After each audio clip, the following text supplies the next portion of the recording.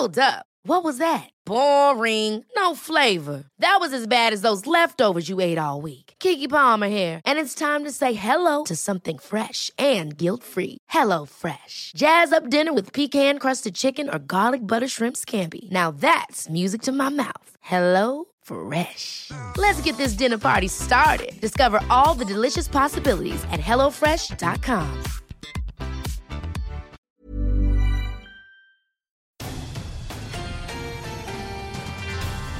From our global headquarters in State College, Pennsylvania, it's the AccuWeather Podcast. Here's your host, Regina Miller.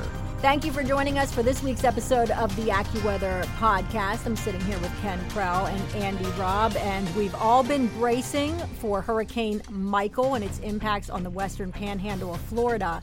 And, we've had people out for the AccuWeather Network, including Reed Timmer, who we've talked to so often, down there covering the storm. You guys were talking to him a little bit earlier on, right? Well, yeah, he's been out covering the storm down there in Florida. He was out earlier today, actually overnight. He was out with storm chaser Mike Tice, and they were out there getting ready for the storm with the HURV, which is the Hurricane Eyewall Research Vehicle. So here's a little bit of Reed's report from overnight. This is Extreme Meteorologist Reed Timmer, live from Panama City Beach here, and I am with the HURV. That's the Hurricane Eyewall Research Vehicle. We're headed right now to deploy this on top of a bridge in advance of some tornadic supercells that are headed this way in the outer bands of this hurricane. We've seen frequent lightning all morning so far, since about 1 a.m. in these outer bands of a hurricane that's rapidly intensifying. It's a Category 4 storm now with maximum sustained winds of about 140 miles an hour. So the storm is only about 60 miles offshore, so we're going to head inside the HURV and deploy this and then head back to our safe place. It's got the anemometer mast on the back. That will be straight up measuring real-time wind speed inside. And here is storm chaser Mike Tice. Built the HURV, custom built the HURV. Sure did. Just for events like this could be a historic event. Panhandle has never seen a hurricane like this strength. So we'll be here with the HURV to record the winds. The equipment's calibrated, and so we'll see what we get. We're going to deploy right now, and we're right in ground zero, and we'll just we'll see what happens here in the next few hours. Landfall is imminent. Got our helmets. Yeah. Got life jackets, got rope. We have enough food for 7 to 10 days. Battery powered generators, equipment, everything. We got it all. We're ready. All right, let's go deploy. Got our team together. We're going to deploy the HURV and see what it records. It's a real-time wind speed coming in here. And this hurricane is likely going to be the strongest to ever hit the Florida Panhandle. Data like this is going to be very important to collect. That's why Mike custom built the HURV here. Yeah, that's why we built the HURV, because you wouldn't be able to drive around in very strong winds, so we're able to penetrate that eye wall and get these wind measurements. And we'll go back to another location, a concrete shelter, and document the hurricane. The tornado threat's really the big issue now as these outer bands start to approach. We've seen lightning since about 1 in the morning, and they're super cellular. They have well-defined rotation on radar, and those will be spiraling ashore. So right now it's just heavy rain so far, but then when those mesocyclones pass by, the wind will really ramp up with that tornado threat, and then well in advance of the core of the hurricane. So that's a pretty dangerous part of these hurricanes, is on the north and northeast quadrants of these storms, you often get shear that lines up perfectly for tornadoes. And a hurricane like this that's intensifying, where you have these convective outer bands with supercells lined up, it's just not a good situation. Of course, there's the big eye circle coming right at us. So we're probably going to get that ring that wraps around the eye called the eye wall, and that's most likely going to come right over our location. We're in Panama City Beach, Florida right now. This whole area here will be underwater later on this afternoon when the core of the hurricane comes in, and that storm surge is going to come in fast and furious. It's going to be a catastrophic surge. Stay tuned to the AccuWeather Network. We'll continue to keep you updated as conditions evolve. We want to get the HURV deployed ahead of these supercells that are in the outer bands that are heading towards the shoreline. We've seen a lot of lightning with this storm, especially overnight, 1, 2, 3 in the morning. Frequent lightning offshore. And it's only going to get worse. Conditions are going to evolve rapidly, different than Hurricane Florence, which is a very slow-moving storm that was stalling out. It was also weakening as it was coming in. This storm is accelerating and intensifying with the big-time wind and the storm surge. The big problem here, near and just to the right of the eye, there's probably going to be a 13 to 15-foot storm surge somewhere. You got to go up there, right? Again, we're in the Herv, which is an armored vehicle,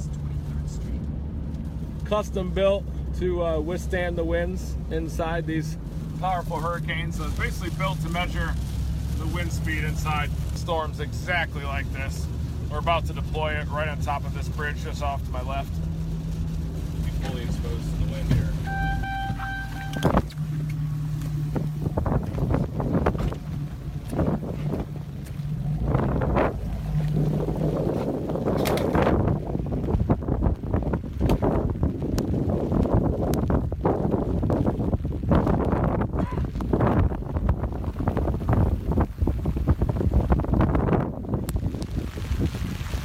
We're in Panama City Beach right now, deploying the Hurricane Eyewall Research Vehicle, or the HERV. We're about to extend the anemometer mast. We've got winds that are starting to be tropical storm force here right along the beach. They're out of the northeast right now as well here in Panama City Beach. And the wind is only going to ramp up big time. This thing looks nasty on satellite. And when this hurricane comes in later on this afternoon, winds could easily gust 175 miles an hour, maybe even in that eye wall. It's hard to fathom that. The news spike extending the mast. Winds are starting to pick up already. What's that? We're going to hold this pole up. The winds are starting to pick up. Got some strong gusts going on. And this is only the beginning. The rain's picking up. We're in a fully exposed location here. The winds are right off the water. And the anemometer right up there, 10 feet up.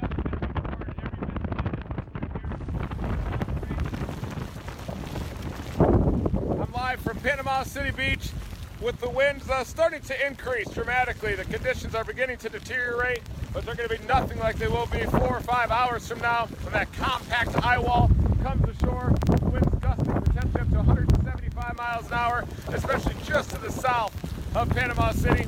Areas like Mexico Beach down towards St. Joe will have an absolutely dangerous storm surge. That tornado threat should also ramp up as we begin to get convection rotating around in the outer bands. I'm definitely watching this direction. That's where the tornadoes have come from. Very different than Florence. This is a faster moving storm, a much fast storm. It's going to come in fast. This storm surge will come up and over these dunes and then inundate the street, especially out in the southeast of Panama City Beach, Mexico Beach, very low-lying area down there. We're continuing to provide team coverage here for AccuWeather. But just a big-time angry ocean out there. But then once this eye comes in, it's going to come in fast and furious in about 4 or 5 hours. That surge and wall of water will come up and over these dunes. Normally there's a pretty substantial beach out here, but already we're starting to see that water coming up a lot faster. You can see it's already starting to hit the edge of the dune there. Dangerous rip currents out here as well. You can already start to see some damage here, even to the fence line further down. Just getting started.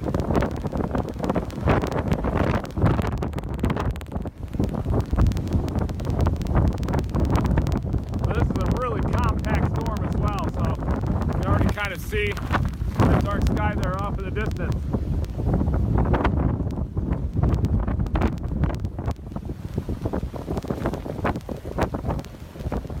High tide is at 150. Cannot convey the seriousness of this storm. This thing's coming in as strong Category 4, maybe even a borderline Category 5 storm. Those are just minor specifics. It's coming in with catastrophic impacts out here across the Florida Panhandle. Again, I'm at Panama City Beach, Florida here, with a bit of an offshore flow, but when that eye comes closer, if it does wobble to the west, and those winds shift back to onshore, that's when the wall of water is going to come up and over these dunes, and then the main strip back behind it. So we're going to continue to provide updates as the situation evolves. Stay tuned to AccuWeather. Start to re-timmer in the peak of the eye wall here. Winds gusting over 140 miles an hour now at Panama City Beach. We've got wind shifting from northerly, now back over to the westerly again. Pressure is down about 945 millibars here.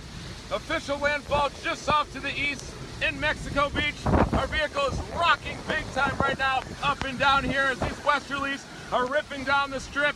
The main drag here of Panama City Beach. Again, we're right on the eastern tip, so that eye is only about 10, 15 miles minimum just off to the east, and you can truly feel the power of this Category 4 hurricane out here. And, you know, we're so thankful to have Reed out there investigating these storms and keeping us up to date on what's happening and keeping people safe. Yeah, great reporting from everybody here at AccuWeather, the entire AccuWeather team right now. Right, and there's been a lot to talk about because Hurricane Michael came on shore between Panama City and Mexico Beach Wednesday afternoon at the time we've been recording this, and it actually had some wind reports so far that have come in. We may hear some higher amounts, but Tyndall Air Force Base in the Western Panhandle, 129 mile per hour gust reported there. Port St. Joe in Western Florida there, 113 miles per hour. We've had some water spouts reported just west of Cedar Key. So this is a significant storm expected to really cause catastrophic issues for Apalachicola Bay with the storm surge there. But then it's expected to move up. Well, we know it's going to be moving up into the Carolinas. Wow. And so this is an area. The last thing they need. Last thing they need, because, you know, we talked to Jonathan Petramala when he was down there with the folks just trying to, you know, get their lives back together. Yeah. And now this. And so some of the issues that they're going to be facing there is we already have the weakened trees, and so we're expecting down trees, power lines, all that kind of thing with the 40 to 60 mile per hour gust, but it won't take much because you've got like the root rot. It's been so wet, and then we're looking at 4 to 8 inches of rainfall. Just heavy driving rain too. Right, very heavy rainfall coming down there. So, you know, unfortunately, you know, that's for Thursday into Friday along the Carolinas. So they are bracing for that storm, and we just continue to hope for some recovery for them. Absolutely, and stay on top of the storm with the AccuWeather Network on DirecTV, Verizon Fios, AccuWeather.com. Download the AccuWeather app. Check us out on Facebook. And don't forget to follow at Breaking Weather on Twitter for the latest, and also check out our extreme meteorologist, Reed Timmer, as well. Right, no shortage of information out there from AccuWeather. And we actually have a couple other topics we're going to get to in this podcast as well. Right. We are going to be talking about a different kind of storm with meteorologist Jeff Cornish, because we recently had a really weird October tornado outbreak across the Northeast. Yeah, just a few weeks ago. So we'll find out some more about that, and maybe talk a little bit about some fall foliage as well coming up too. Well, I'm joined in the studio now by Jeff Cornish, meteorologist for the AccuWeather Network, and you're actually joining me in the studio this time. Studio. Yeah, I'm glad to be in here. You guys let me into the cool room here in the building. Are we the cool kids? This is I'm hanging out with the cool kids today. This is your third time being on the AccuWeather podcast, and the first time you're actually physically here in the studio. It's true. Amazingly, I was west of the Mississippi River the first 2 times. New Mexico on wildfire patrol, and then on vacation in Kansas last time. Right. So this time we have you in-house, and you happen to be working the first week of October on the network, tracking storms and the severe storms that we got in parts of Pennsylvania, New York, and also up into Connecticut with the tornado warnings that were out all over the place. So can you talk to me about that a little bit? Yeah, this was an extremely unusual event for this time of the year. And in some ways, at least by some metrics, it was unprecedented for the modern era when it comes to the number of tornadoes that were confirmed in the state of Pennsylvania. And it also impacted, there was severe weather in New Jersey. We had some damaging winds there, and tornadoes that were also confirmed into Connecticut and southeastern parts of New York State as well. Real populated areas with 4 of these in the New York metro area. If you include southwest Connecticut. You know, it's been a long summer for us as we've continued on with the heat and the humidity. Even early this week, it's been very muggy and very I know. humid. It's been so sticky. That's the one thing we can't seem to catch a break from this year. No, we can't seem to. Although, as some of you are listening to this, as we get deeper into the weekend here in early parts of the third week, at least there are changes that are finally rolling in. But it has been a really stubborn ridge that we just can't seem to get rid of across the East Coast. And right now, there are many areas as we speak, early this in the second week of October. Many areas are in, you look at weather stats, and the top 10 percentile of dew point for this time of the year across about 15 to 20 states east of the Mississippi River. Very, very warm, very muggy as well. What were the contributing factors to this tornado outbreak that we ended up with? What all was part of that? Well, we had a front coming in from the west, and we have many fronts in a typical October. So it was a cold front, and it was a dip in the jet stream that was not the most pronounced thing that we've ever seen, just a small trough that had an accompanying cold front, and it rolled into an area with some instability. We talk about instability, that contrast of warm, humid air near the ground in sharp contrast with much colder air upstairs. There was some instability and a lot of wind shear. And that was the biggest factor in this, the very significant amount of wind shear that we had. Looking at the way the wind was blowing from the south and even south-southeast at the ground level in many areas out in advance of this front, and then a strong wind from the west overhead. And when you get updrafts to lift, and there's a lot of wind shear in place, you can begin to get that twisting motion in the atmosphere that can sometimes breed tornadoes. The unusual thing about this, and sometimes these borderline weather events are really challenging to forecast, this was borderline when it comes to the amount of instability. We were warm near the ground, but not off the charts warm. Right. And the same trough, the same front, was moving through northern Illinois, southern parts of Wisconsin the previous day. The first Monday of October, this same system moved through northern Illinois, southern Wisconsin, and we were expecting potentially some severe weather there, and we really didn't see any with that setup. There was a lot of cloud cover that outran the front. Some preceding showers from the previous night produced enough cloud cover that there really wasn't enough instability to get any severe weather firing there. And it was the same system the next day that we encountered some warmer air near the ground, and there wasn't as much cloud cover ahead of this, so there was just enough instability to get these updrafts going. And fast forward to around 2:40, 2:45 Eastern time, and we had a tornado on the ground in Crawford County, PA. And more than just the typical tornado warning in the Northeast where you might have a sign of rotation aloft and the Weather Service issues warnings. In this case, there was ground truth to it. There were confirmed reports that a nursing home was struck, and there were more eyeballs on this, that the tornado was still on the ground, and then immediately we began to see other rotating supercells as well. So these were almost plane-style storms that were developing in the middle of the afternoon. About how many tornado warnings were out? At one point, there were 5 in Pennsylvania at the same time, and I counted 39 tornado warnings overall from far eastern Ohio through Connecticut for the entire event, which mainly ran from around 2:40 p.m. Until middle of the evening. By 9 o'clock, the final warning, which had been in effect for north central New Jersey, had expired. Right, and you're pretty familiar with this area because you had worked in the Erie market. Yeah, so I spent 3.5 years in northwest Pennsylvania, so it's a relatively small market, so you get to know 3 counties that we cover fairly well, and we would spill out into parts of some additional surrounding counties. But Crawford County is a county that's no stranger to tornadoes. They were hit hard in the May 31st, 1985 outbreak, Crawford and southern Erie County, which set the bar for the worst tornado outbreak in Pennsylvania history. And statistically, Lancaster County, Westmoreland County, and Crawford County have had more tornadoes than any other counties in Pennsylvania. Part of that's because they're larger geographically, but also once you get west of the spine of the Appalachians, you get into that slightly more Midwestern environment where you do see some of those the supercells that sometimes form over Ohio or Indiana make their way into Pennsylvania. In this case, they formed right over western Pennsylvania, and additional ones fired right over parts of north central PA as well. Oh, wow. So how does this event rate historically? Well, for Pennsylvania, it was the 4th most prolific day for tornadoes, if you look at a single day. And the most unusual thing, we typically see our tornadoes anywhere from mid-May until early August in the Northeast. This was very rare because we're dealing with an August weather pattern into October.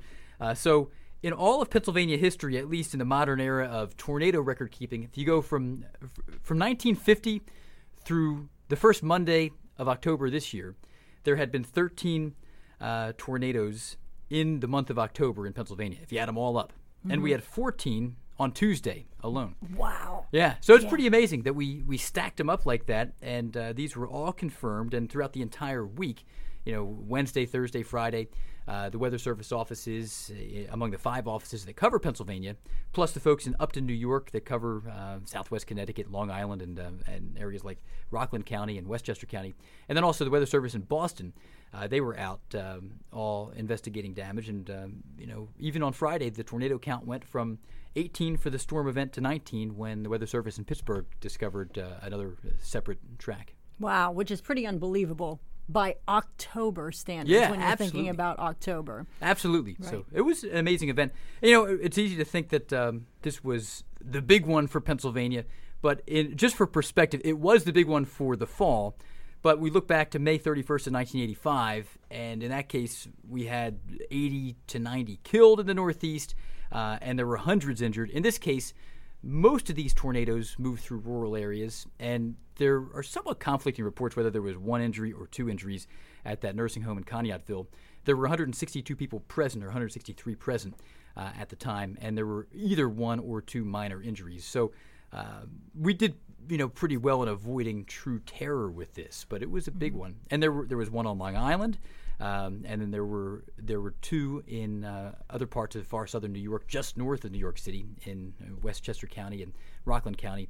And then the Weather Service in Boston confirmed another one in northeastern Connecticut as well. So it was a big event. Yeah, it was an unusual event for this time of year. So thanks for breaking it down for me, Jeff. Anytime. Thanks for having me on.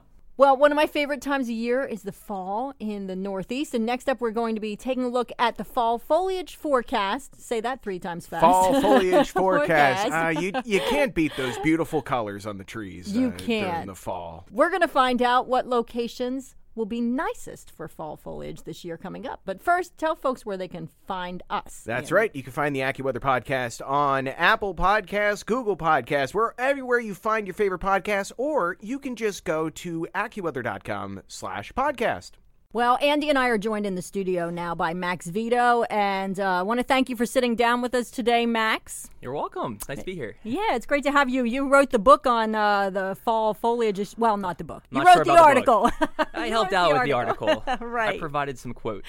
Right. So, but we're talking about fall foliage and where we're going to see, the really nice, vibrant color this year, maybe the areas that are duds. And Max, the one thing I was thinking before we sat down for this interview is just what a weird year it's been. Like the summer season. Yeah. Have been incredible. Right. Especially across the east where it's been, there's been some record wetness into the mid-Atlantic, and it's really been wet through the Appalachians in the Midwest as well, and a lot of warmth too. And I think these components are going to play a role here for the beginning of the fall foliage season, and I think we're already seeing some of those impacts right now. The one thing we were talking about was the different components. So, like, kind of before we get into where we're going to see the best color, what are some of the key components that we need to really make good color? Right. So there's several ingredients that go into fall foliage. The first one, it's the shortening of days and longer nights. And then there's also the changing weather patterns. So generally the arrival of the cooler weather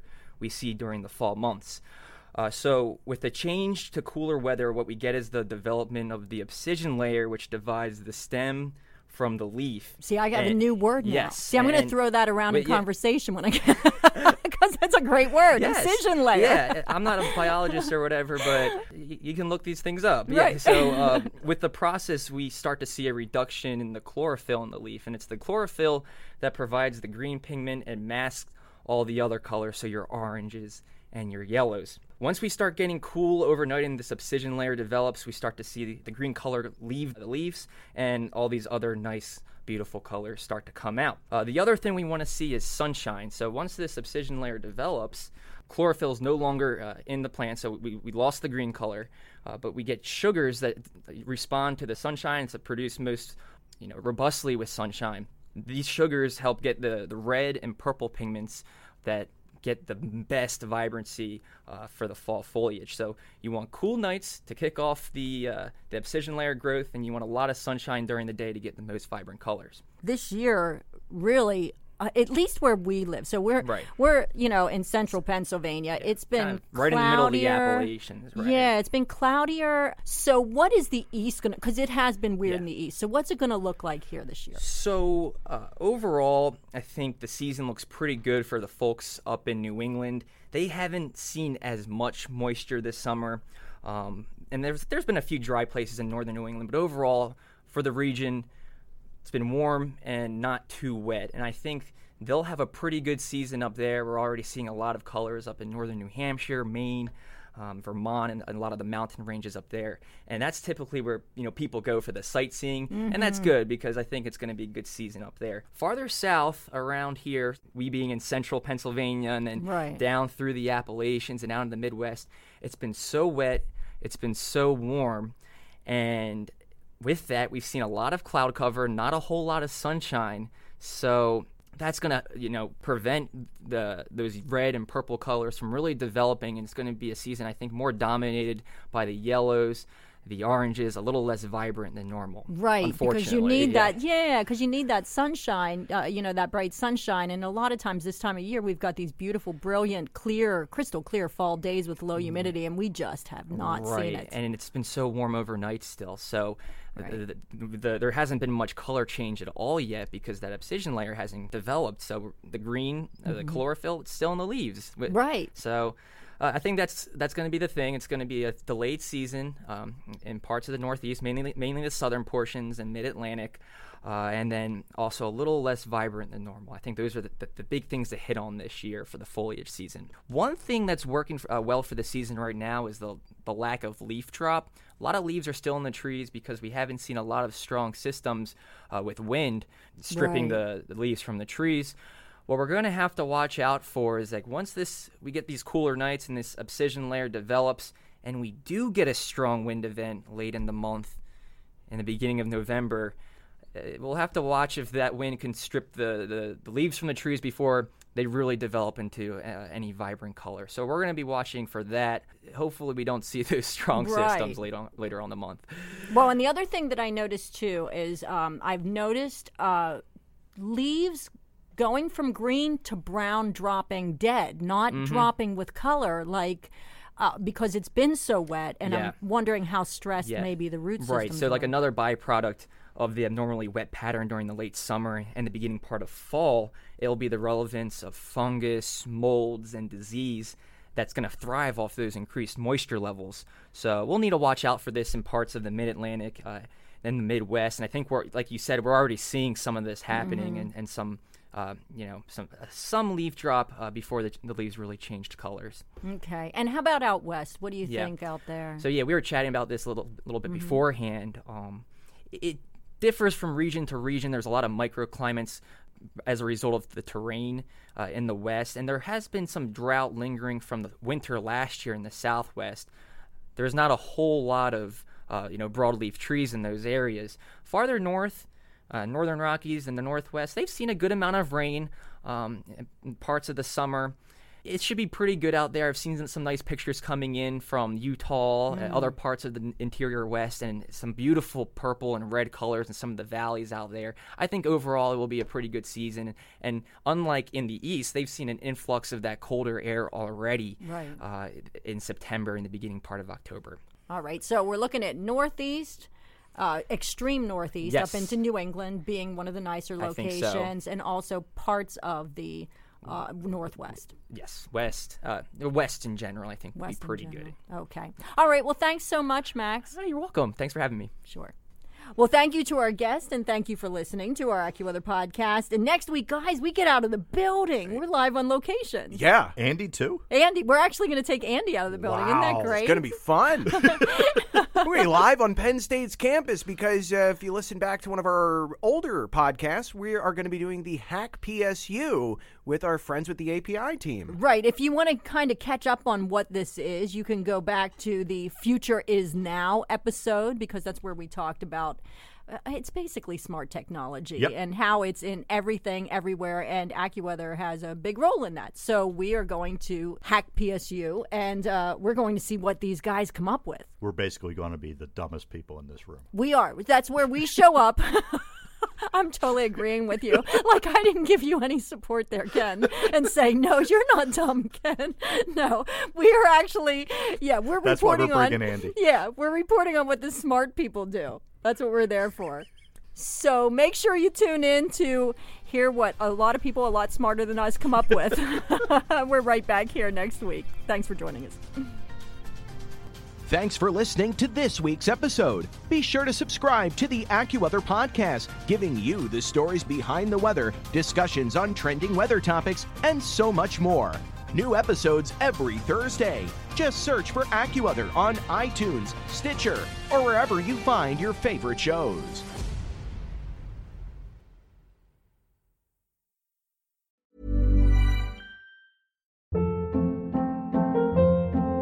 Hold up. What was that? Boring. No flavor. That was as bad as those leftovers you ate all week. Keke Palmer here, and it's time to say hello to something fresh and guilt-free. Hello Fresh. Jazz up dinner with pecan-crusted chicken or garlic butter shrimp scampi. Now that's music to my mouth. Hello Fresh. Let's get this dinner party started. Discover all the delicious possibilities at HelloFresh.com.